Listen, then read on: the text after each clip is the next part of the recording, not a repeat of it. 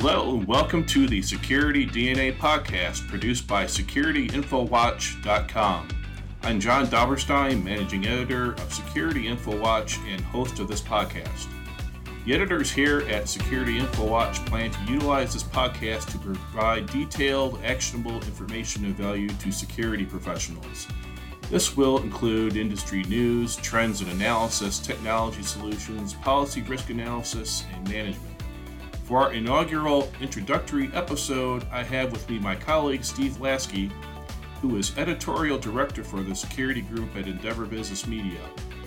And without further ado, let's turn it over to Steve so he can introduce the guest for our inaugural Security DNA interview. Take it away, Steve. Thanks, John.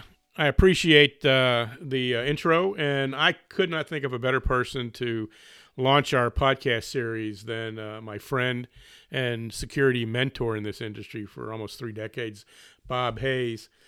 Bob is the managing director of the Security Executive Council.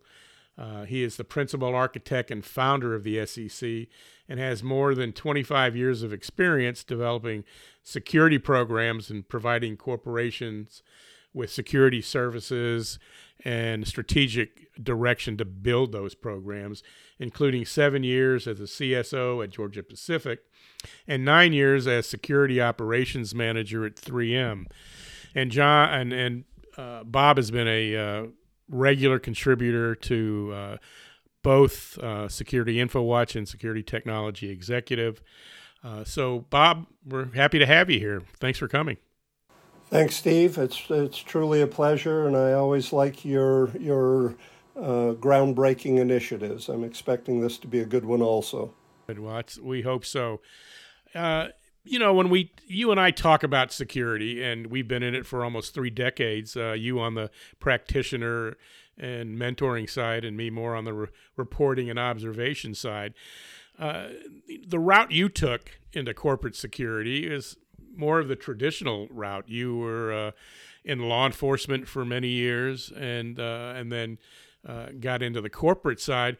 Tell me a little bit about that transition and your corporate executive experiences, and then we'll talk a little bit about how that molded you into how you've approached your career since then.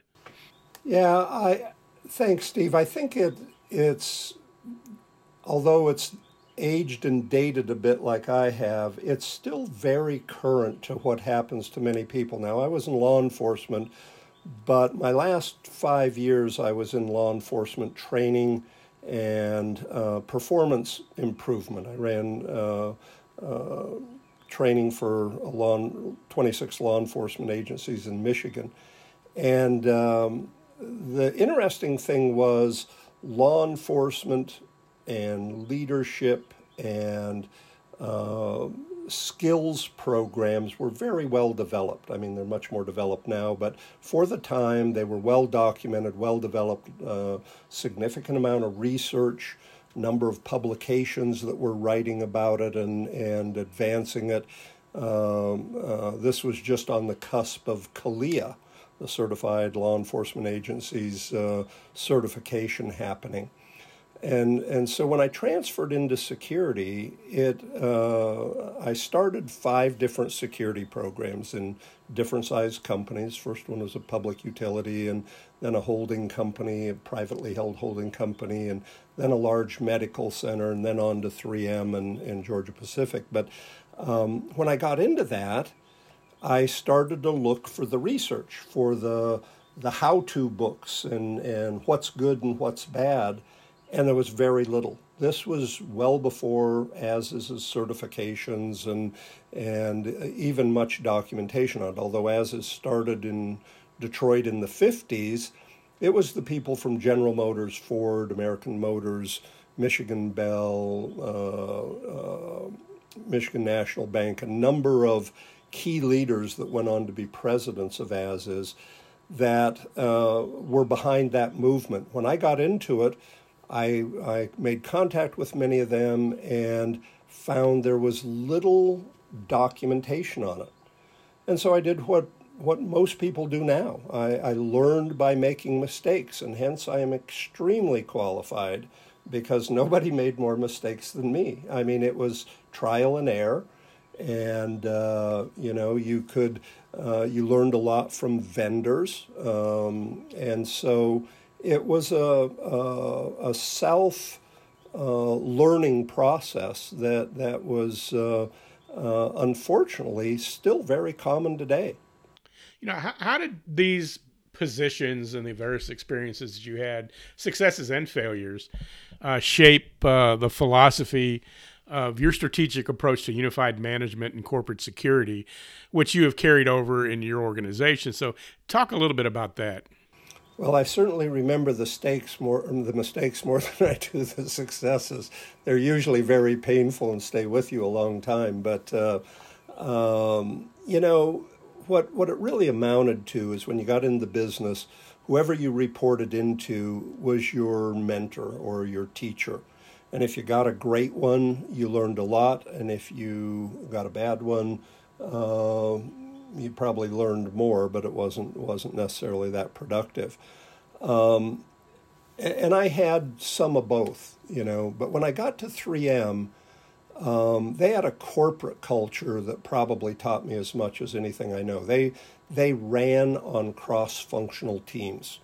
You couldn't do anything without coordinating with HR and legal and IT and employee relations and the business units. And so it gave you a very different perspective of risk, because risk was generally the conversation, and I thought we were talking about security risk, but each of those functions manage risk very effectively. Different kinds of risks, but at the end of the day, they're there as risk managers as well to make the companies more successful. So HR mistakes aren't made, so legal mistakes aren't made. And that pretty much forced you into what we call unified risk oversight. And it was really probably the most influential part of my career. I was only there about 9 years, but I learned more about all the other functions of the company from really good people and really well-trained and high-performing individuals. And so that was my big growth spurt. And of course, at that time then, I started meeting a lot of the other industry leaders in security that worked for other companies. And that was a huge boost. That's where I picked up a number of people that I really consider my mentors. I think that's when my mentoring started. It's interesting, like I said, that at the beginning is, our relationship goes back to when you were a practitioner and before the SEC was a viable idea that you were pursuing. But you were mentioning all those things. There was a lack of framework for new security directors and C-level security and risk people. There was a lack of communication and interdepartmental collaboration.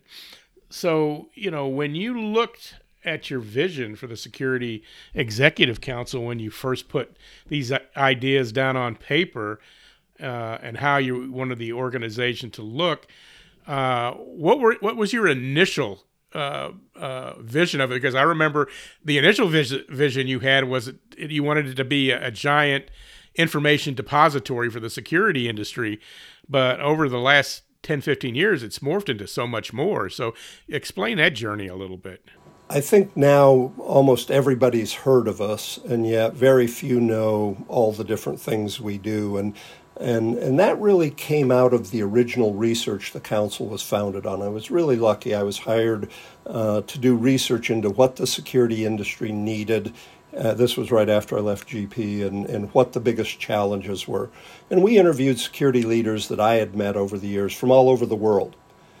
And we said, what do you need and what are your biggest problems? And what they wanted, and we asked them what they needed that didn't exist. And they said, we need a research-based organization that studies successful programs and leaders. And that's what I started looking for in those very first jobs, and it wasn't there. And of course, it still wasn't. So we're now 75 to 2000. So in 25 years, the research had still not occurred on what is a successful security program and what's a successful leader. In fact, there wasn't even agreement on what is a security program. Huge variations in what different companies, different people call a security program. Fast forward to 2000, we're hearing that we need to create an organization not just the CSO can belong to, but their staff, their leadership team as well. And they want it research-based, and they want it to take on these new challenges. But they wanted it all done by people who had sat in the chair, by people who had been security executives, successful ones in companies. And that's where George Campbell and Dick Leffler and Randy Uzell and Steve Howell and a lot of people that I had met over the years, Francis D'Addario, and we all got together, Bernie Banahan, and a long list. And we said, this is what the industry says we need. How can we do this? What would we base it on? And what we decided is if we all put what we knew into the pot as kind of an ante, using the old poker game analogy, that'd be a great starting point to learn from. And we called it collective knowledge, that none of us were experts at everything. We were all pretty good at something. But when we listened to each other, we found that we had experts at everything. And so we took this collective knowledge, and of course, the first person I hired was a PhD researcher who everyone knows as K2. Her name's Kathleen Kotwicka. And she was the only person that didn't have a security background in the organization. And she has many, many specialties, but I originally hired her because she had specialties in information architecture, taxonomies, web development and delivery, was very knowledgeable, a great writer. And so we set out to document what we knew. And of course, all I could envision at that time is exactly what you said, Steve. We'll gather all this stuff together, and people will come. and that was partially true, not totally true. But as we started to learn, as we started to, we wrote many articles for you in the magazine. And over the course of time, we've written 500 articles. We've published over 50 books. 40,000 people get our free newsletter. 12,000 people a month come to our site and download the papers and stuff we've done. And they download over 700 items a month. And so that is really where we thought we were going. What we didn't realize is we were learning a lot of things nobody else knew. George Campbell wrote the first 2 books on security metrics. And all of a sudden people said, come help us build our metrics program. Which is interesting because metrics really was never a part of what security and security departments configured themselves to be. And, C-suites never really expected metrics from security departments, but when folks like George and yourself figured out, hey, if we can put a dashboard and a metrics documentations together, we can help us improve our status with the C-level. And that's exactly it. When we started studying what successful program leaders did, and Dick Leffler and George were 2 of my most stringent mentors, and I used to take a lot of grief from them. But when we really started studying success, it popped out that they were doing metrics. They could quantify the value of what they were doing. They knew they could show how they'd optimized operations, how they'd reduced labor content, improved quality and performance. And so, and it was a passion of George's, so it was a no-brainer to write the book, which sold almost no copies for 6 years. It was something nobody was asking for. We were too far ahead, And then all of a sudden, as cyber was starting to come on, the internet was developing, boom, and exploded. And now there's thousands of books on metrics and even security metrics. So we were way out in front, but by then we documented so much. George, his first book, we documented 200 different operational excellence types of metrics. What we learned is there's really 5 stages of metrics. And we started writing the book at stage 2, and we should have started at stage 1, which is counting. But we started with operational excellence and performance, and then the third stage is value metrics, and then you get predictive and prescriptive metrics. But, the industry just wasn't ready for it, and there's still very, very few people that go beyond value metrics. That's kind of where everybody's trying to get. There's a few leaders out there that have pushed way beyond that, but it was this collective knowledge. Metrics was a big part of these guys' success. Executive communications and presentations, big part of their success. All the things we've identified, governance, policy, continuous improvement, methodology and documentation, partnerships and collaboration, performance measurement, onboarding and training, quality control, staffing and organizational structure. Common words in business, incredibly rare in security in the past. And so what we were really doing was bringing security into the business presence is what it amounted to. And that's, kind of segues into my next question. You've spent a lot of time mentoring and creating career paths for the next generation of security leaders.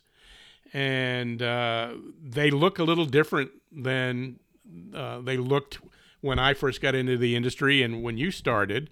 As you said, most risk and security departments now are looking for business savvy executives to get in and run their departments. So, when you're looking at what the next generation of security leaders is going to be, how does you and your team define that profile? What is the next security leader going to look like in 10 to 15 years? Well, I don't think it's going to change much. I think it's going to be understood more and demanded more. So the security people aren't doing nearly as bad a job as the business leaders. They don't know what security is. Everybody's got a different definition. We're way ahead of them.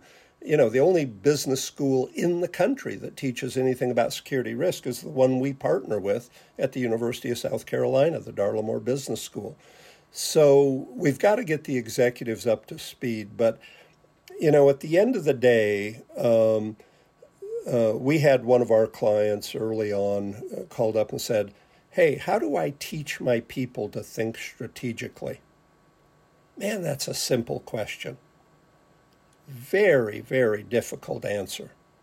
And that's where Next Generation Security Leader came out of. We actually hosted 100 people online around the world, and we had these conversations around how do we teach people to think strategically? What's strategic to you?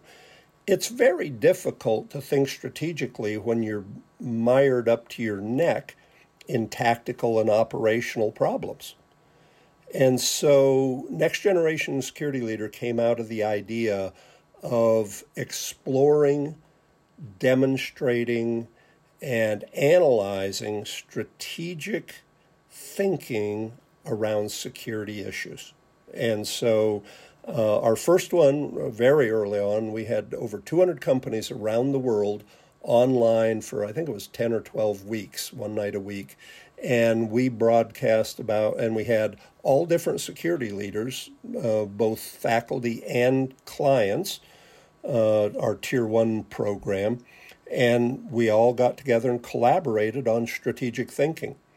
And that led into it. So I think the two things to answer your question is more people will be able to explain, document, and manage security strategically, And my hope is within the next 10 years that executive management will get it, that'll resonate with them. Now, since COVID, most executives have gotten a PhD in supply chain. They didn't know much about it until COVID came along, and all of a sudden we got a bunch of supply chain experts. Right now, they've gone back to school for another degree in cybersecurity. And if security people are smart, they'll ride on cyber's coattails because management now gets risk related to cyber. What they don't get is cyber is just another way to deliver malicious intent.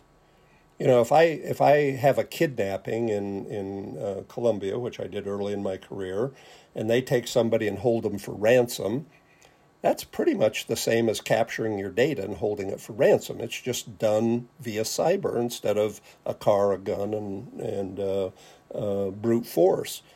And so, you know, I think if we can talk about security, corporate security, as being the malicious intent people, cyber is a delivery methodology where you need a lot of skills to prevent and respond to it, but it's still just a delivery mechanism. It can also be done via telephone and lots of other things. So what I'm hoping is we're going to be able to get this malicious intent concept out, that's what corporate security is there for, is to mitigate malicious intent methods that impact the company, whether they're corporate cyber, whatever. But what I absolutely know is what I learned at 3M. Security is no longer a solo sport. You're not the soloist in the orchestra anymore. You're one of 100 positions. And instead of hiring people to run security, businesses are hiring people to be part of a team. And security people are going to have to get better at being part of that cross-functional team, and that includes cyber. And we're just going to have to instill our knowledge into the rest of the business. It's still, Dave Commandant made a comment at ISC West. He was a keynote speaker, and he said, CSO doesn't stand for what you all think. It stands for Chief Sales Officer. and it does, you know, I mean. And Dave's got a big job because he heads up the operations at Boeing, so he should know.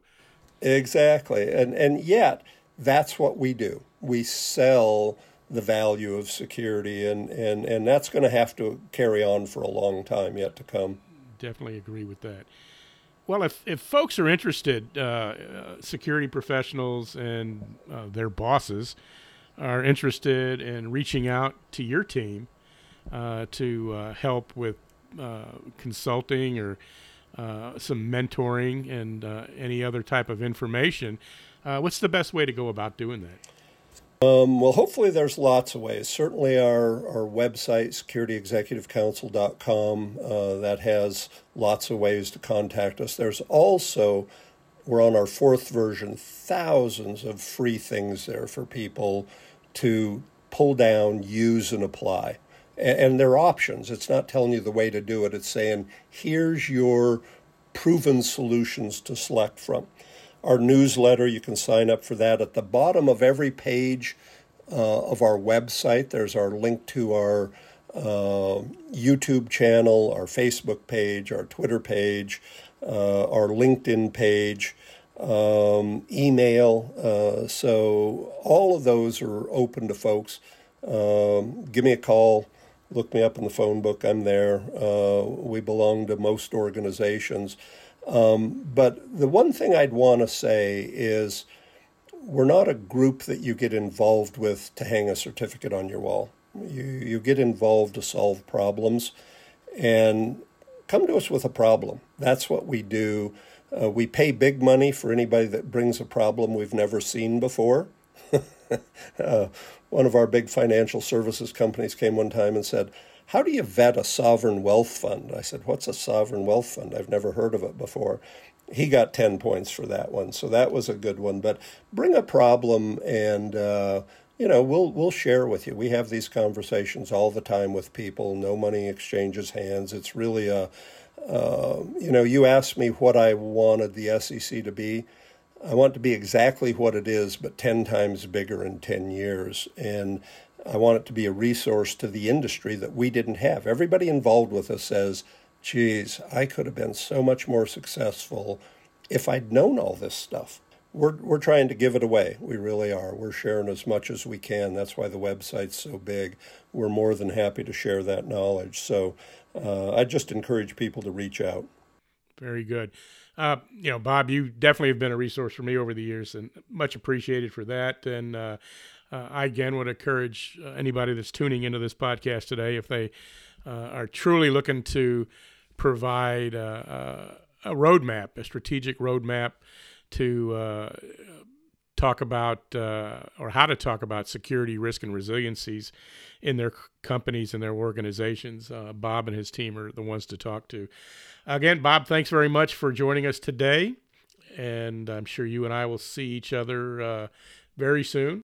All right. We will definitely do that. Thanks, Steve. It's been a pleasure, and good luck with this series. I think it's full of opportunity. There is a lot of good DNA out there that has built this industry, and I know you'll dig it up, and we'll send some others your way that have been really instrumental in making all this stuff happen, the good stuff that's happening. So I'm counting on tapping some of the resources in your group. All right.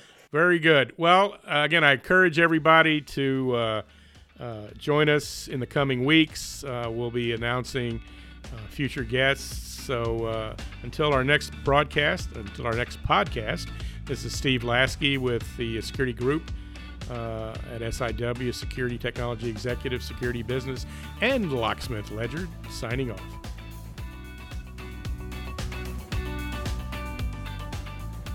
Well, Steve, I want to thank you and Bob for providing this fascinating and educational discussion about solving the challenges of the security industry for our audience. Just a reminder to our audience, this podcast is for you, so you can stay informed about trends in the security industry anytime, anywhere. To access our podcast lineup, go to podbean.com and search for Security DNA. Of course, we'd love to get some feedback from listeners about topics they might be interested in. If you have a suggestion, send an email to slasky, Lasky, at SecurityInfoWatch.com. This episode of the Security DNA podcast was recorded and produced by John Doberstein, managing editor of SecurityInfoWatch.com. For Steve Lasky, Bob Hayes, and everyone here at Security InfoWatch, thanks for listening, and stay safe out there wherever you may be.